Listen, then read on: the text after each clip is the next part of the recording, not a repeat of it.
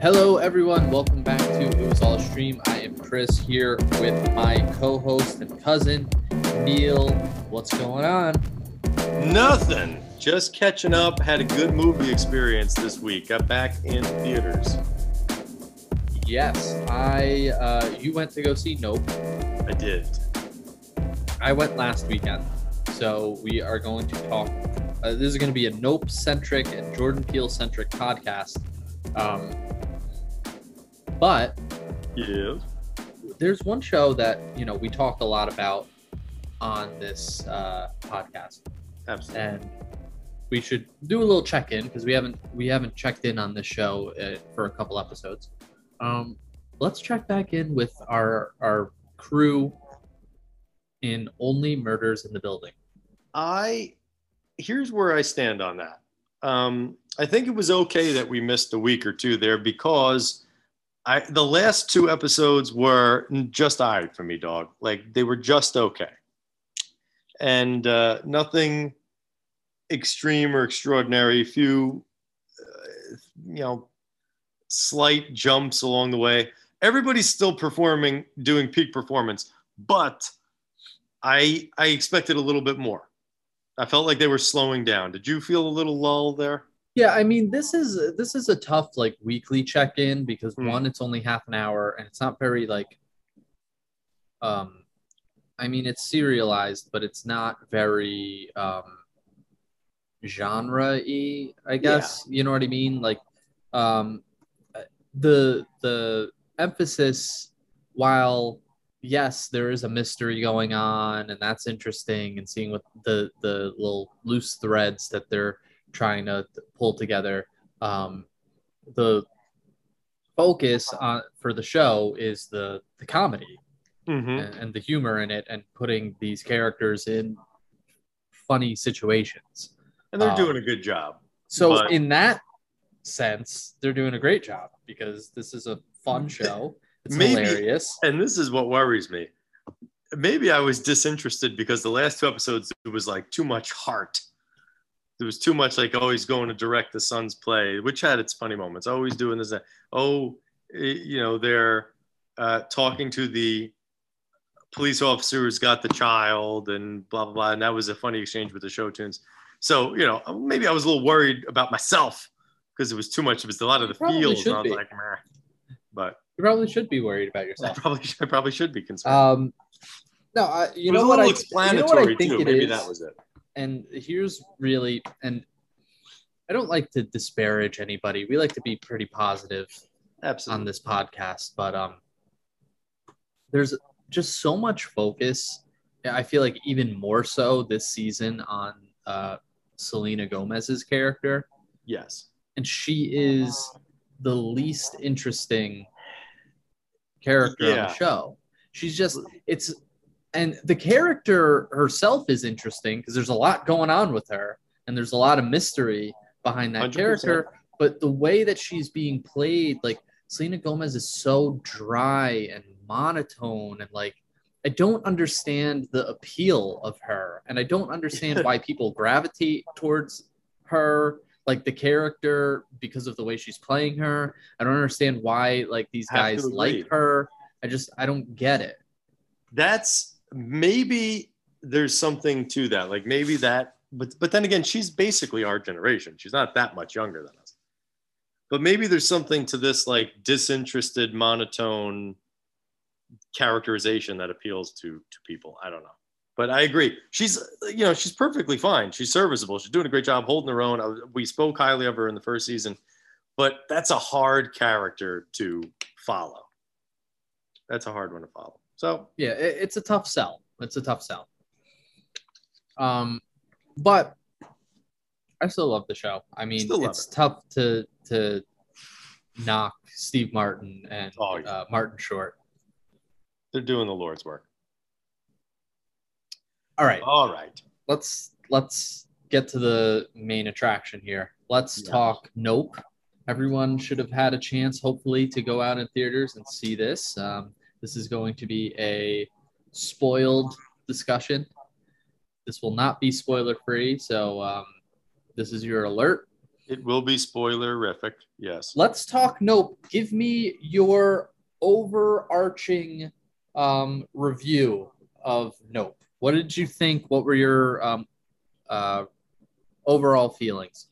My overall feelings are here. Okay, here's what I would say describing this movie. I would say it's a good summer movie, but I don't know that it's a blockbuster. And it gave me what I wanted,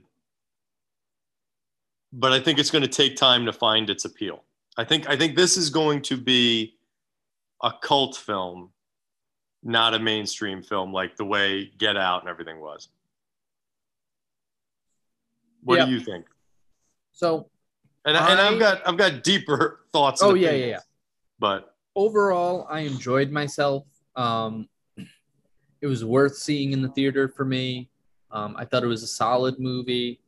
I think one of the things, we could get into this a little deeper too, with Jordan Peele, is he has set his benchmark so high with Get Out on how we judge all his future movies. That's true too. That it's tougher.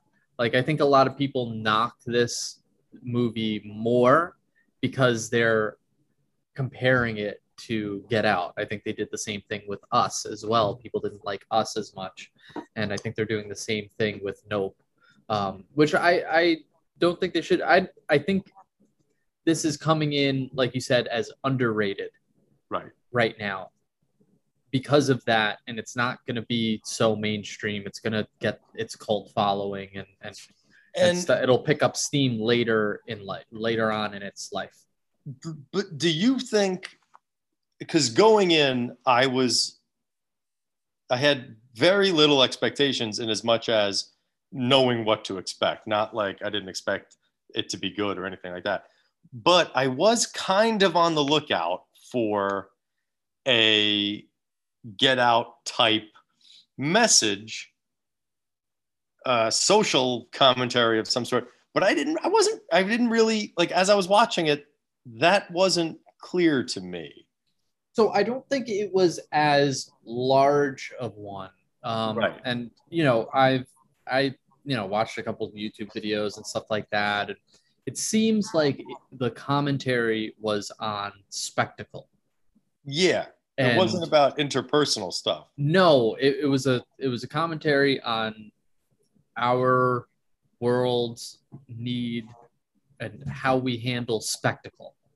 Right. So, like, you take this group, no one's trying to.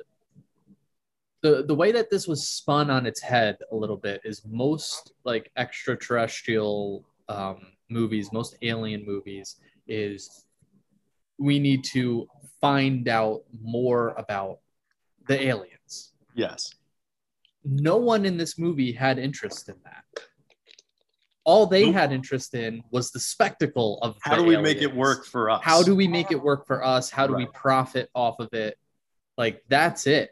There was no plan beyond that. And I think, that's fairly accurate. And it's definitely a different spin from what we've gotten previously with alien movies. 100%. I'm a big fan of this genre. I'm a big horror movie fan. I'm a big alien movie fan. So this was checking a lot of boxes for me. The biggest fear I had was, is this going to be cerebral, and is this going to be like one of those where they're playing with your head and you're not going to see something? So, spoiler alert, you see the alien in question, or the monsters, the aliens. I was worried about that. I was like, and then about an hour in, we've got a full view. I'm like, okay, this is what we're looking at. This is what it is. They're not hiding it. It's not like, oh, look over there. Oh, this, that. And, we're dealing with a monster. What I thought was great was, spoiler alert, it's not a ship.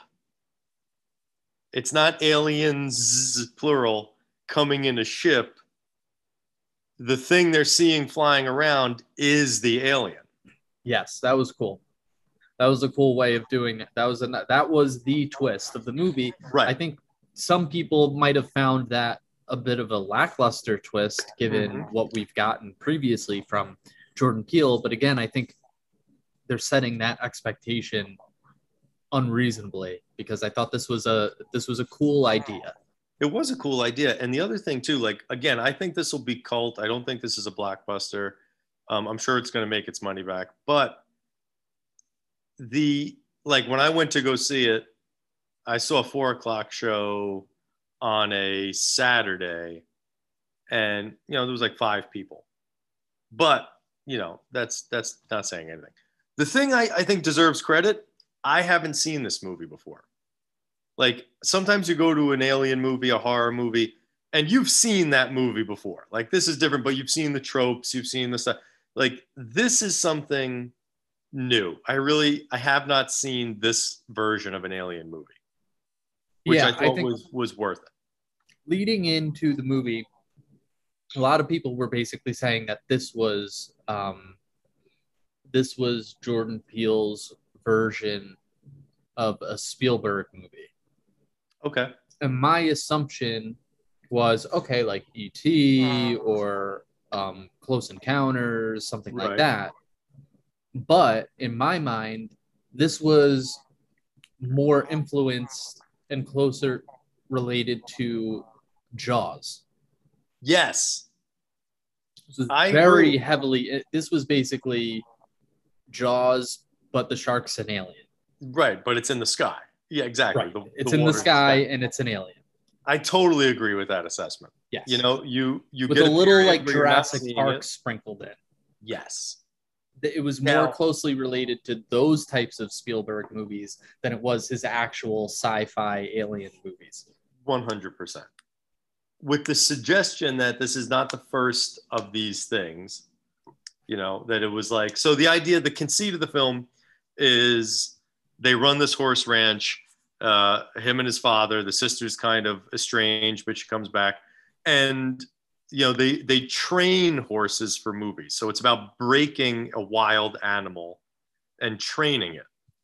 So when this alien shows up, the whole thing is like, well, obviously it's decided this is its territory and it's going to defend its territory. And it's got a certain style of movement and a style of, you don't want to spook it. And there's all these correlations to the horses and callbacks and all that.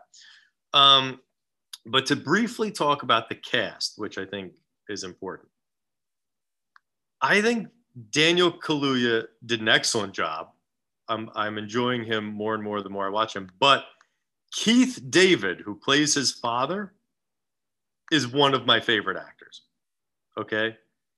And I feel like Daniel Kaluuya did an excellent job of acting like David Keith, that I was almost like, did they, it felt like father and son. It really did. Yeah. It was a very close, connection there. David Keith, amazing. They Live. He was in, and which I like, and obviously this wasn't lost on Jordan Peele. David Keith was in the original, or not the original, the remake of The Thing. Okay. With Kurt Russell. No, huge alien movie. So I think that was a nice callback. I think he did a great job. It was nice to see. Steven Yeun again. Yep. Haven't seen him since his Walking Dead days. I mean, he's done some stuff. Yeah, he's been doing some stuff. Yeah. But I have to say, the treat for me, and I don't know if you know him, but I don't know if you appreciate him, was Michael Wincott. Okay. Michael Wincott was essentially the bad guy in The Three Musketeers from 1993. He's got the voice, you're going like real this. Back. Yeah. Yeah. And I love his voice. He was in that. He was in Count of Monte Cristo. And he was in Alien Resurrection. Okay. Which was the fourth Alien movie with Sigourney Weaver, where he kind of played like an action hero type. and I dug it. I was like, I'd watch this guy do things. He's so interesting. And I thought he played the part of a weirdo artist very well. Yeah. So that was all a plus for me. Yeah, he was pretty good. I also think we need to shout out. I thought Kiki Palmer did an excellent job. Oh yeah. Very charismatic, fun character that she played. And then the newcomer, Brandon Perea. Hysterical. He was great. Yes. He was great. He's a, budding star. Yeah, everyone doing their thing. I agree with you that Daniel Kaluuya, I like that he is to Jordan Peele or starting to be what someone like maybe like Leonardo DiCaprio is to Martin Scorsese, or yes. You know what I mean, where they're kind of a pair and forever linked now. I like that dynamic. I do like that dynamic. I think like some people bristle at that when they recycle the cast, but you know what? When a director can get the best out of, when there's a marriage of director and actor, ride it till it don't work no more, and it's working. Absolutely, it's working. Absolutely. How did you feel about the monster itself, the alien? It was a little underwhelming. Yeah, a little bland, right? A little bland, scary, sure, in its own way, would you agree that the atmosphere around it and like what was happening as a result of it, the stuff dropping out of the sky, the kind of rain of blood, I felt like that was scarier than the creature. What was scarier to me was the claustrophobia of the creature. If it gets you, right, that's and you're in it, like, and you're, because when they show like inside, when you're trapped inside, like that was hard to watch. That's what freaked me out. Yeah, that was hard to watch. And that's when everyone in the theater realizes, oh, that's the alien. Yeah. Up until that point, yep, I'm still thinking it's a UFO. I'm not realizing until he eats all the people that that's the alien. And that's a clever idea to use this notion that like, that beam me up, you're getting beamed up by the alien ship, is really the alien sucking you up into its mouth. I thought that was a really cool thing. So this was good for me. Like I would probably watch this again before I watched like Us. Okay, so that was going to be my next question for you, is where would you rank this? Of the three, where would you rank it? I think I'd have to rank it second. I think it's Get Out, Nope, This Is Us. Okay. I think for me, I would flip-flop. But not Nope, This Is Us. Us. And yeah, right. This Is Us by Jordan Peele. Right. I would flip-flop, and I would have Get Out, Us, and then Nope. Understood. Not to say that Nope is bad. And great use of the title in the movie. I'm always a big fan of when they use the title in the movie. Absolutely. But this was such a funny way to do it. It's like some sort of when he's just in the car and he knows the alien's above him, he's peeking up, and it like starts stirring. He's like, nope. And I like that it wasn't overplayed. Yeah, it was perfect. That's exactly what you would do in that situation. Nope. Absolutely. Nope. Not doing it. I'm not coming out. It was perfect. It was absolutely perfect. Yeah. I'll tell you what though, they did get me when he was in that when he was in the barn early on. Yeah. Before it's revealed, spoilers, that it's the kids from the Jupiter Farms or whatever it is, in masks. I was like, holy Christ, this is creepy. Same here. I was like, oh my God, those are the aliens? Right. I was like, oh, okay. I was like, that's kind of cool looking. Yeah. Like, yeah, that was tense. That was definitely tense. Yeah. I agree with you. Listen, Jordan, and it was visually a great looking film as well. It felt, while it was sci-fi, it kind of felt like a Western to me. Maybe it's the horses, but it had that, totally, that feel. Totally. I could see that. Yeah. So, but I dug it. I want to see more from Jordan Peele. I want him to kind of like Tarantino does. I'd like to see if he would try his hand at every genre of film, but keep doing horror because he's nailing it. Yes. Well, I mean, the thing that I think he really likes is more of like it's like a Twilight Zone vibe. You know what I mean? It's not so much horror. It's like these high concept, essentially turning a Twilight Zone episode into a movie. I like that description. I could see that. Absolutely. Which makes sense because he was the guy producing the Twilight Zone remake on. And it is a shame that did not make it. Yes. Definitely a shame. Let's do some rolling or trolling, shall we? Let us. Sylvester Stallone. Interesting. Not happy that it looks like there is going to be a Creed spinoff called Drago.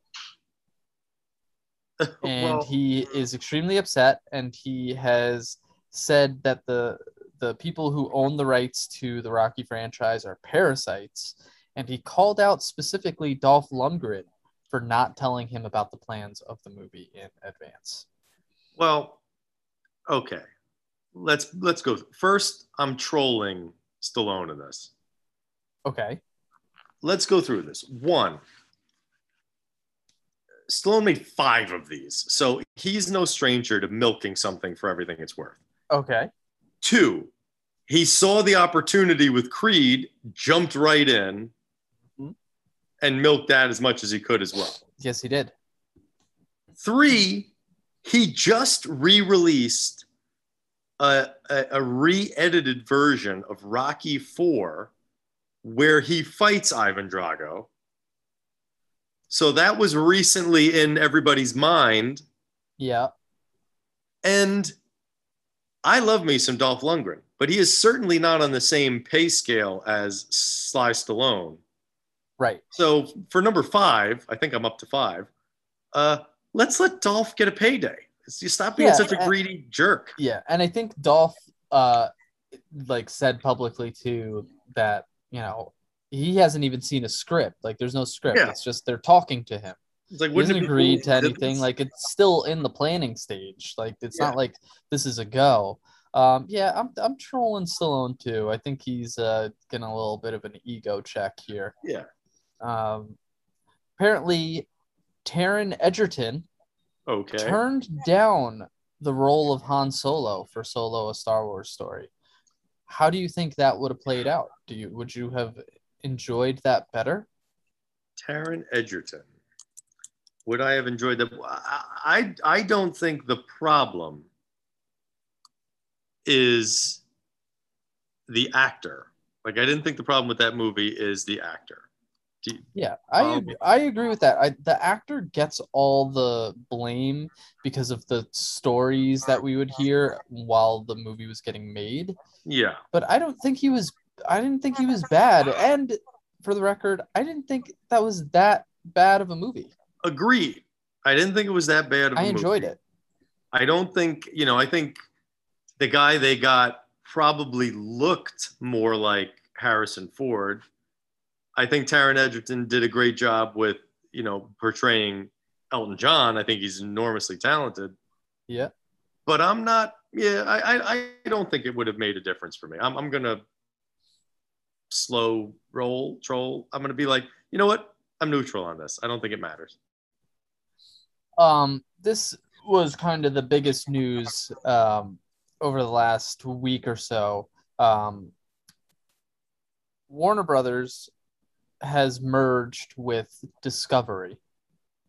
Right. And since then, a lot of things have been happening with HBO Max.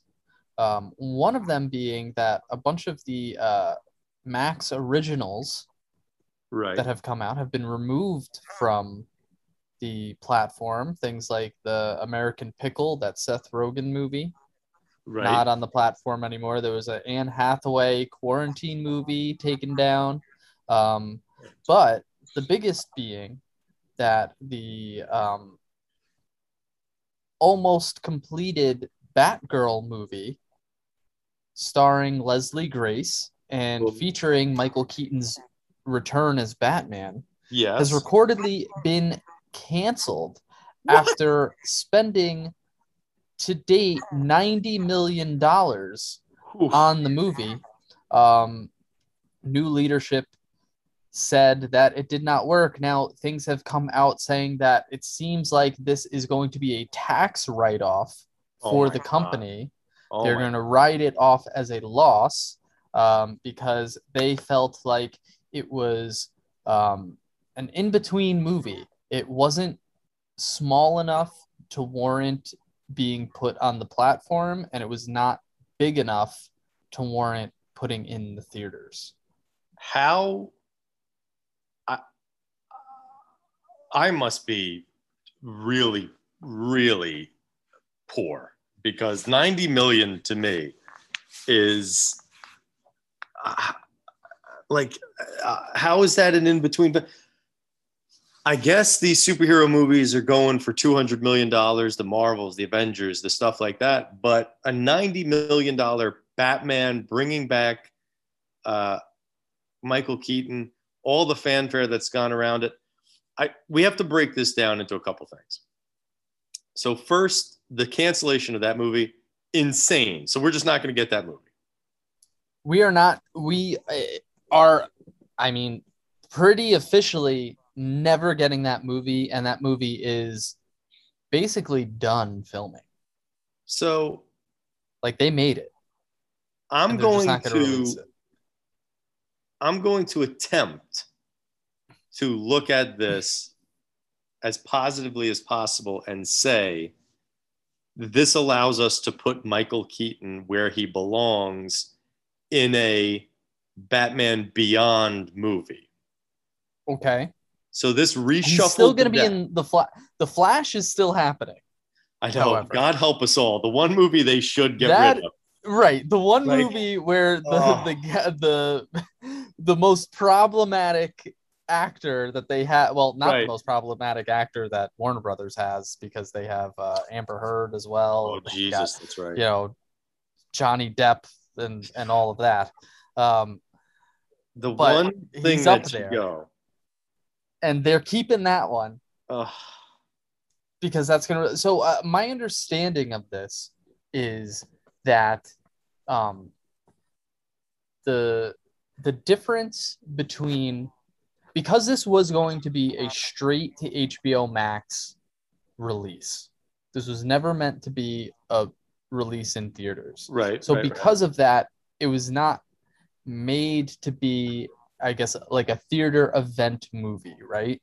So if they were to try to put it into theaters, they would have to do reshoots to make it bigger, and then they'd have to put more marketing into it, dollars into their marketing to promote it, to promote people to go to the theater to see it. And after all that extra millions of dollars on top of the 90 million they already spent, they're going to end up saving money. I think in the long run, it's like a difference of like $20 million by writing it off as a loss that they're going to save in taxes, as opposed to spending $50 million more dollars on the movie. And that's why they're doing it financially. It sucks for fans because we wanted to see it.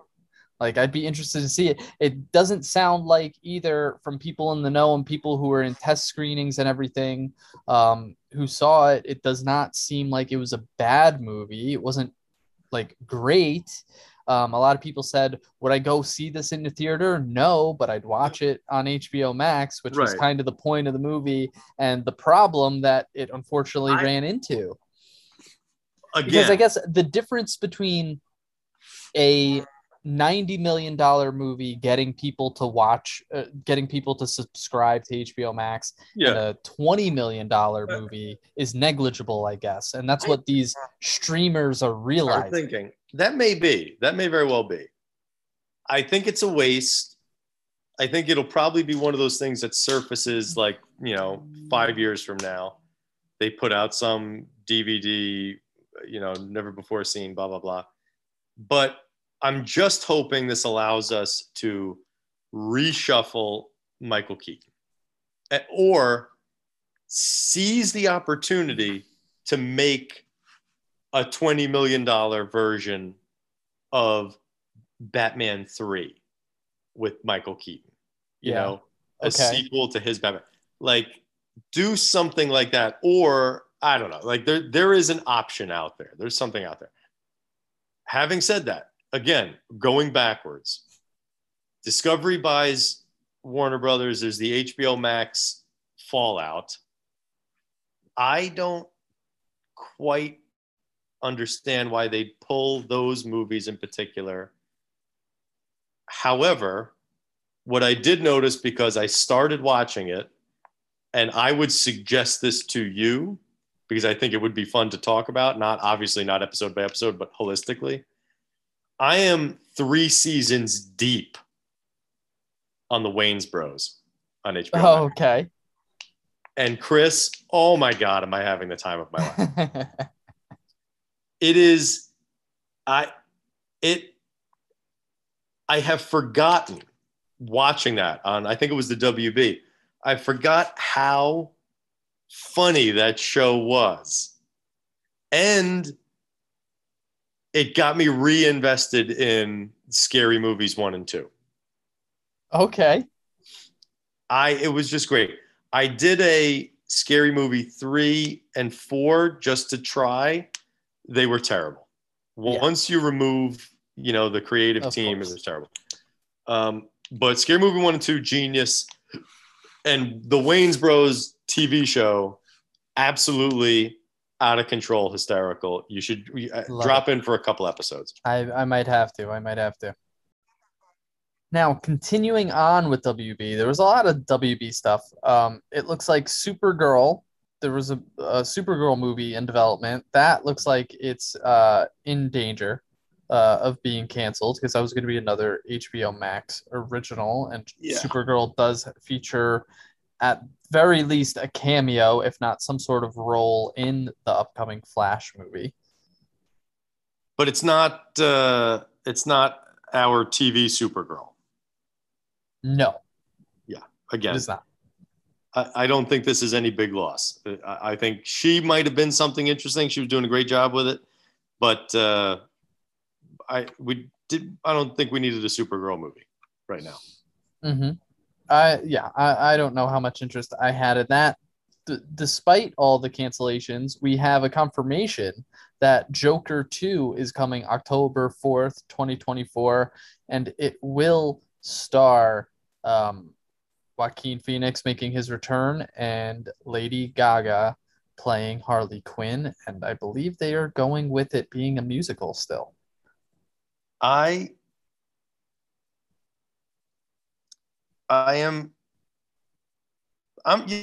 going to roll with this because what a crazy choice to make. This is, we know Joaquin Phoenix can sing. He did Walk the Line. He played Johnny Cash, etc. But what could possibly, whose crack-fueled mind did this emanate from? Todd Phillips. What are you doing with this? Are you rolling with this or trolling with this? Part of me, and I think we've talked about this before, part of me wants to troll this because I just really disliked the first Joker. Right. I didn't Part of hate it. me, I did not. I thought it was really bad.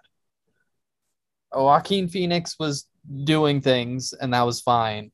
It was not an easy role for him to play. I could see the work he put in, so it's not a Right. knock on him. But I did not. It just wasn't an enjoyable film. Experience. Like I just don't want to see.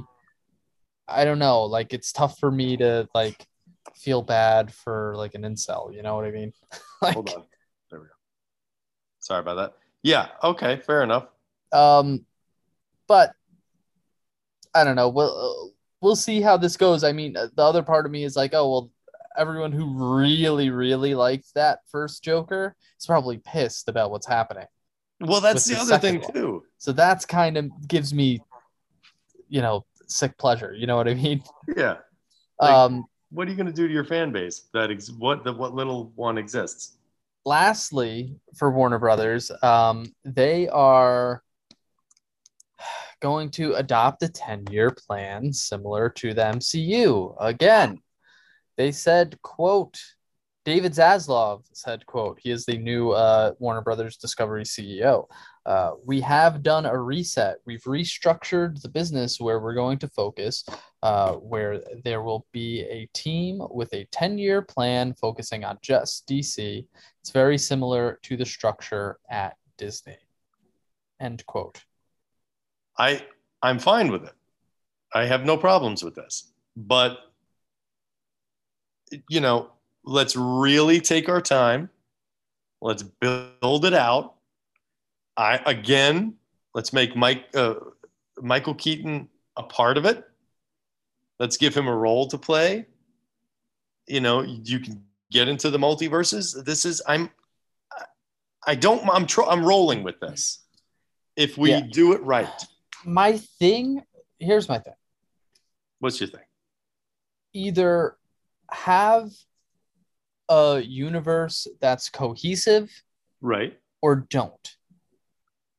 But what we've gotten over the last 10, 15 years of it's kind of in the same universe, it's kind of not. It's a multiverse by convenience because we've got these TV shows, cartoons, there's the CW TV shows, there's the movies, there's the DC universe / then became HBO Max original like Titans shows that aren't actually connected to the CW. It's like you have all these different pieces that are not either keep them separate or bring them together, but don't give me like there's a CW world, then there's a movie world, then there's a Titans world, then there's a Harley Quinn cartoon world, then there's a Batman movie world. Like here's what I would say though. Here's what I would say. Their biggest problem is going to be tone, because for better or worse, the Marvel movies fell ass backwards into the same or similar tones, where all these things could exist in the same world. But there was no way any version of Batman was going to exist in the Zack Snyder Superman world. Yep. That was not going to make sense ever. The Wonder Woman-esque style they created, that was not going to blend. That was not even really going to blend with their Superman world, though they tried. They ramped up her powers and everything for the sequel. I just think they need to all agree on a world, like you're saying, and then make the characters fit the world, not that they choose. Not reverse. Well, and the thing is, it seems like because they are building a Batman world right now with Matt Reeves as Batman. They've got 2 shows in development that I'm assuming are still going to be moving through because they're shows, they're not movies for HBO Max. So maybe that, makes it so that it's not as easily cancelable. And we have a confirmed Batman 2 coming. So like, are you going to now fit the rest of the DC world into that universe? Because then on top of it, the Flash movie, like we've said before, is supposed to be a hard reset of the DC universe, all the DC properties as well. So it's like, how are you gonna? I'm having a tough time picturing that Matt Reeves Batman world as the world. being somehow cohesive with a multiverse where Michael Keaton's Batman also exists. You know what I mean? And it takes away, in my mind, from the newest version of Batman that we've just got. Right. Because tonally, they're not the same. Even just the concepts are, you can't make them fit. I couldn't agree with you more. They need to do a total system reset. Maybe they want to have this Batman series on its own. Obviously, they're getting the Joker too. I guess there's room to do these things. And what they might have to do is have, a title above it, like a Star Wars story, blah, blah, blah title. Yep. Han Solo. Like, have it be like, what? New 52, Batman. Something that sets their new world apart. Maybe. Could be that they do that. Let's move on from Warner Brothers. I've had enough of them in DC. Patton Oswalt was in an interview the other day. He voiced Pip the Troll in the cameo after credits scene for the first Eternals, and mistakenly, or not mistakenly, we don't know, said that they have announced there's going to be an Eternal sequel and Chloe Zhao is going to direct it. She is going to return to direct it. They have not made that announcement, so we don't know if he spilled the beans too early or he's just mistaken in general. But are you rolling or trolling Chloe Zhao, the director, returning and the Eternals returning for a sequel? I'm going to tell you what, I'm rolling with it.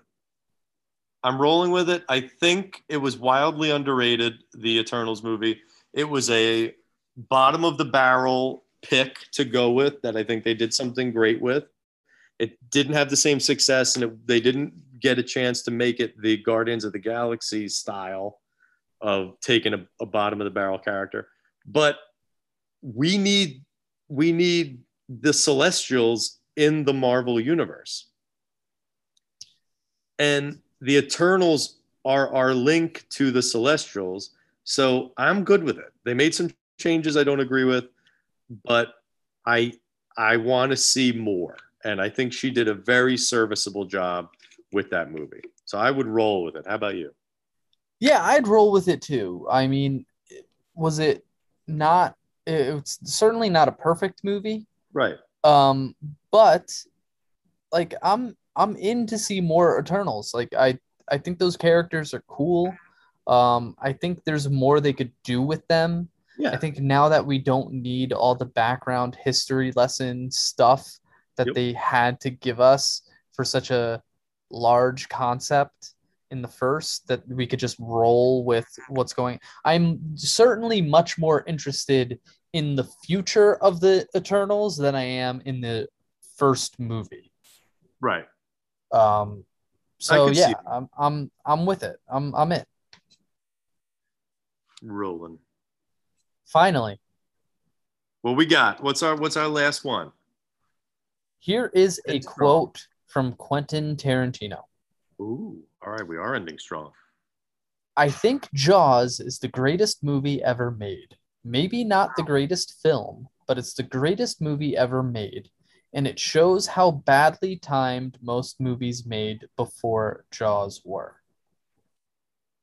Okay, wait, let's replay that last part. It shows how badly timed movies made most movies made before Jaws were. I think meaning the fact that they tried to make the movies, but because of when they were made, they weren't successful, as opposed to if they made them today. Oh, so if they lived in a post-Jaws world, the movies would have been bigger successes? I think more from a technological sense. Okay. There were things that they couldn't do. Right. back then that we could do now. So like they were doomed from the start because it's just you can't buy in. But with Jaws, despite the technological failings, you could buy into Jaws still. Despite the technology not being there for a movie like Jaws. Okay. Because I think what he's saying is not a technological film, really. No, but I think what he's saying is like greatest movie ever made, meaning probably has the highest success rate versus what they had to do to actually physically make that film. To bring it about. And how they were making it. Cast in that light, I agree. I think I agree. I would roll with that. In that context, yeah, I think for what they had to do to accomplish it, and what they had to do to accomplish it necessitated them changing it so that you didn't see the shark until later because the shark didn't work. And by doing that, you heightened the fear. Right. And that has since become a trope as a result of Jaws. So I would agree. I think that's a true statement. I would roll with that. Here's a question for you. What is the greatest film? The greatest film? Yes. This is a big question. I'll tell you what. I think the greatest film that has not 1 ounce of action or blood in it, but it moves. It's long, but it's not a waste of 2 hours. Uh-huh. And the second it's over, I can rewatch it, is The Color of Money with Paul Newman and Tom Cruise. The Color of Money. I know. And here's the thing. Interesting. Of course, Star Wars. Of course, The Godfather. Of course, but those are movies with action sequences, with shootouts, with this and that. The Color of Money is a sequel to The Hustler, and it's hard for me to give Tom Cruise any credit because I do not enjoy him as a human person.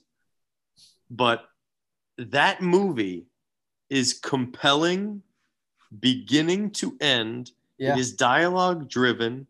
It is actor driven.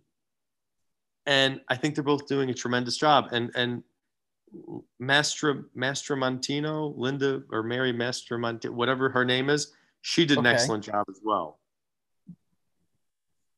So that might be the greatest, what I consider film. Yeah. Maybe not the greatest movie. What's the greatest movie? What is your let's just do that. What is your favorite movie? Ooh. There's a lot of them. It might sincerely be a toss-up between The Godfather and Star Wars, although it might have to be, the older I get, Empire Strikes Back. I wanted it to be Star Wars A New Hope. It might have to be Empire Strikes Back. I mean, I know for me, as far as the Star Wars films go, Empire Strikes Back, I think it is not only my favorite of the Star Wars films, but I do also believe that is the best of them. Not always do I find that my favorite is also the best of something. Right. But we all know my favorite film is Die Hard. And that's there is no movie I could just watch Die Hard on repeat over and over and over and over again. I love Die Hard. It's the best. I love it. It's my favorite. That is a perfectly understandable answer. Yeah. All right, let's end it on that. We appreciate you all for listening to another episode of It Was All a Stream. If you are enjoying the podcast, please rate, review, subscribe, like, whatever it is you do. Do it on whatever podcast platform you're listening on. We are on all the major podcast platforms, including, but not limited to, Beal's website, gluedtothescreen.com. It's glued, number 2, thescreen.com. With that being said, Neil, what do you guys say to the people? Stream on, everybody.